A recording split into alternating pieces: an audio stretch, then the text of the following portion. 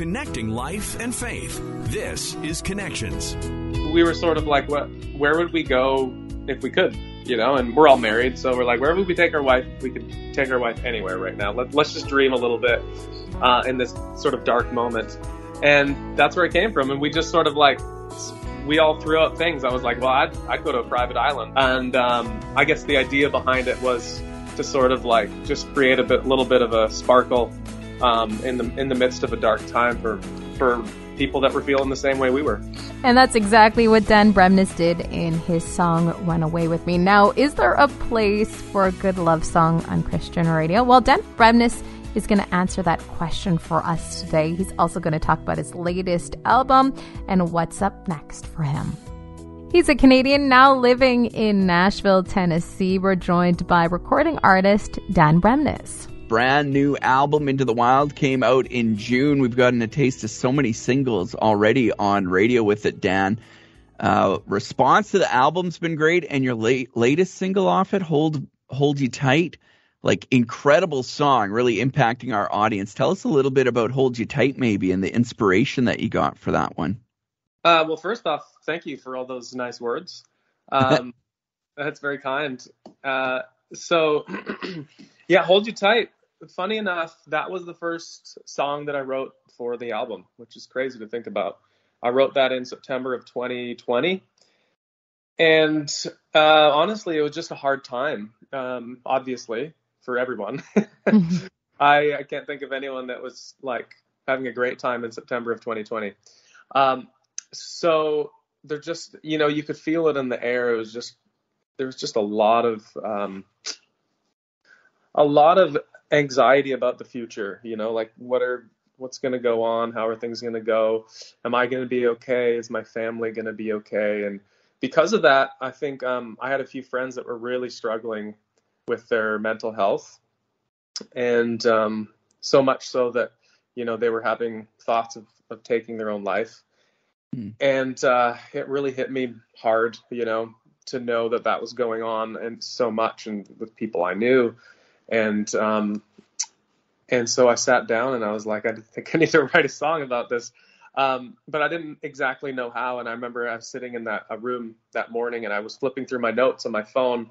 And sometimes I write down like ideas for songs and I'll come back to them later. And as I was flipping through the notes, this little note came up on my Apple Notes and it said, "Don't you worry,"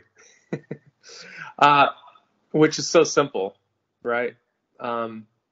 And I just sat there at the piano and I started writing it. And the first thought that came into my head was, this is a cheesy, horrible song, but I'm gonna power through it because it's all I have to say right now. And yeah, I actually thought it was gonna be a song that nobody cared about. And when I listened back, I was like, okay, I think there's something here. There's obviously a reason that song came out. It's impacting people. What would you say about this album overall? Was it different writing this because majority of it took place in the middle of the pandemic? I think so. Yeah, it was weird because we all had a lot of time, right? So I guess the natural thing would have been in the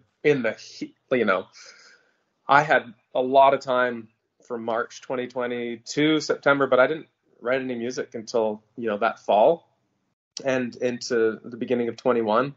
And a lot of friends that were artists I talked to was the same way. It's like nobody really had anything to say at first because I don't know, it was just hard to even though we had so much time, it was hard to say anything. So I think by the time fall came around, things had settled a little bit in my heart and my head, and I still had time. So it was actually a lot of fun. I did a lot of it with a friend. His name's Mike Donaghy. He used to sing for 10th Avenue North. And we lived nearby each other, so we just got together. And I was like, hey, do you want to help me write a song? He's like, sure. And it was a really good sort of chemistry. So we got together and we wrote over half the album together. So this album was different because of that. I sort of had a friend. I didn't feel like I was doing it all alone, and it went really fast, and it was really special, and I'm thankful for that season. What was it like as an artist being home so much, not on the road? What was it like for your family? A little bit shocking. Yeah. It's so great to be around each other, isn't it? But all the time. Right. Yeah, it's Yeah. really nice to sort of balance things out. We learned that for sure. So, we became just had to become like full-time cooks and teachers, and we became this is a whole other organism because our kids weren't going to school, and yeah, it was crazy. It's definitely a time I think everyone's going to look back and be like, that was weird. Before Hold You Tight came out, your other single off the album, Run Away With Me, I found that song really interesting because it's a little bit different than what we expect in contemporary Christian music, right? Tell us a little bit about Run Away With Me, the inspiration behind that, and how it came to be. Yeah, that was one of those songs at that time, where I was with a few friends and we were writing, and we're like, what should we write today? And we were all just like, man, everything's canceled at the moment. We can't go anywhere. We can't do anything. And we're like, let's sort of find some hope. If any time is the time to dream, it's now. So we were sort of like, where would we go if we could, and we're all married. So we're like, where would we take our wife if we could take our wife anywhere right now? Let's just dream a little bit in this sort of dark moment. And that's where it came from. And we just sort of we all threw out things. I was like, well, I'd go to a private island. And my other friend was like, well, I had a canceled trip to Machu Picchu for my 40th. And the other guy was like, well, I've never been to London, so that'd be fun. So we just started taking all these dreams and ideas and throwing it into a song. And I guess the idea behind it was to sort of just create a little bit of a sparkle in the midst of a dark time for people that were feeling the same way we were. I had a few people at first ask me, what's this song you're playing? This guy's trying to tell a woman to run away with him. What are you doing? And I was like, well, I'm sure that if we listen, there's probably more meaning to it. So funny, I didn't even know that got played on Christian radio. I know it was on there. We put it on the place where radio stations can see it and download it because wanted to make it available for any station that wanted to. But I didn't expect Christian radio stations to play it. That's funny. It's clean. It's fine. It's good. Well, I found it interesting. I used to be a pastor before radio full time, and I liked it because of that angle, because people are always talking about godly marriages and stuff. Well, here we have a song about a guy longing to be with his wife and have some fun and get away with her, right? This is great. It's a good godly marriage. So thank you. Yeah, I always love I don't know if you know the story of Dave Barnes. He wrote that song, God Gave Me You. It's a love song. Yes. And they released it to Christian radio, at least in the United States. And then Blake Shelton happened to hear it while he was driving in his car. He's flipping through stations, and then that's how Blake Shelton decided to cut the song, and it became a worldwide smash. So, I think there's a place for a good love song on Christian radio. Nice. Speaking of that love, tell us about your wife. Just looking through your Instagram, you guys, your family, the dynamic there is awesome. Tell us about your family. Yeah, I mean, my wife is Brittany, and my son is Eli, daughter Eden, and our kids are 8 and 5, and we've sort of just been on the go since Eli was 2 months old. We moved from Salmon Arm, British Columbia, in Canada, and moved to Nashville. I got a record deal, and we've sort of been in this river, I guess, or this current of we never know what's coming, which is, it can freak you out, but it's kind of fun, and because of that, we have a kind of unpredictable lifestyle because of music, and sometimes it's great, sometimes it's hard, like with COVID, being unemployed essentially out of the blue. But we've sort of learned to adapt and be with each other, and we get to go on a lot of trips together, which is fun. Those travel days are always hard, but always nice to get where you're going. And we live here in Nashville, Tennessee, and to be honest, I never imagined that this would be our life, but we sort of were at a place, when we had our son, where we were just like, you know what, we want to be open to the adventure, to the journey. And it's the best thing we've ever done. Speaking of that adventure and journey, going back to Run Away With Me, how amazing was it to shoot that video not only with your wife, but on a private island? Yeah, tell us how that private island came to be. It was crazy. It really was. And it all started from that song, you know?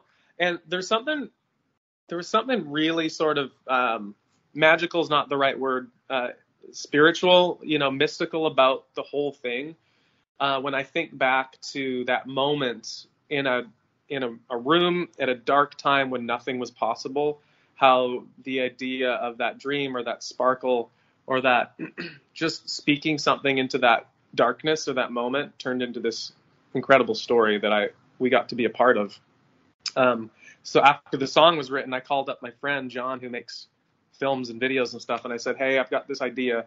I think we should film a video if we can find an island. And he's like, okay, you go for it. If you find the island, I'll shoot the video.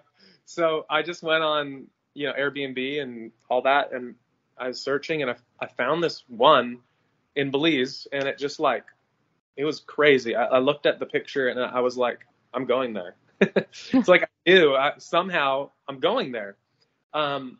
But then I didn't really do anything about it because I'm like, I can't afford it. So I sort of just looked at the computer screen every day for about a week. And then Brittany, my wife, she's like, why don't you just reach out to them and see if they could cut you a deal or like if there's any way you could work with them.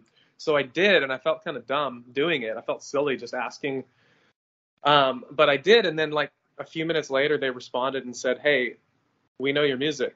You know, I think we know your music. Did you write that song up again? I'm like, yeah. And they're like, it's our favorite song. We want you to come and film this music video for free. So it felt like such a divine sort of like moment and story. So we made the whole video about the story and released it just in hopes that people would catch the dream, you know, like hopefully push people that one extra step to like reach a little higher, you know, to those dreams we've left on the shelf or the things that we think aren't possible. So many times we disqualify ourselves before we even try. I love that. And yeah, step out even when you feel a little foolish, right? Like if that's in your heart and you've been thinking about it for a reason, hey, take the steps and see. Worst that happens is it doesn't happen, right? That's right.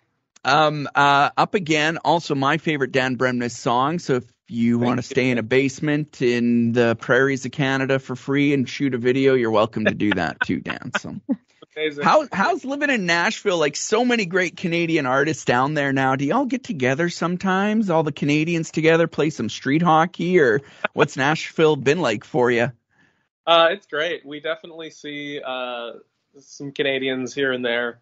We've known our friends Loving the Outcome for a long time, so we'll usually get together with them on Canada Day, things like that. A few years ago, we got together with a bunch of Canadian artists and on Canada Day. It was really fun. Nice. And there is a few down here, and it's great. It's been a really fun sort of community. Growing up in a small town in Canada where there wasn't really any Christian music going on or a scene. Being here, it's sort of like Disneyland. Jordan St. Cyr just moved there too this spring, so you should connect with him and get to know him. He's a good guy from our neck of the woods. So. Oh yeah, we had some dates together a few months ago. He's a great guy. Oh, nice. So you've got your new album. What's up next for you? Any touring or any new music ahead of this album that you just released? So I will be doing some touring this fall. I'll be going out with some friends of mine, Unspoken. So we'll be doing a few months of touring this fall, and I'm really pumped about that. And then, of course, a few little things here and there, dotted around like festivals and stuff. But yeah. You seem pretty active on Instagram. Where are the best places to follow along with you, see what you're up to, and find out about new projects? Yeah, that's definitely where, if I post something, it's usually on Instagram. That's a good place for sure. Are you on TikTok yet? That's the big question. I am on there, but I don't know. Okay. I'm a little old, to be on same. TikTok there, and apparently I'm supposed to be. We're all in that age demographic. Thank you so much for making time for us. We really do appreciate it. Thank you guys. And thank you so much for joining us and for listening today. Now, we're going to continue that conversation about a good Christian love song and whether or not it should be played on Christian radio. We're going to be chatting with Dr. Nicholas Greco. He's the professor of communications and media and provost at Providence University College and Theological Seminary. He'll be on the show tomorrow. Don't forget to subscribe. We'll talk to you again on Connections.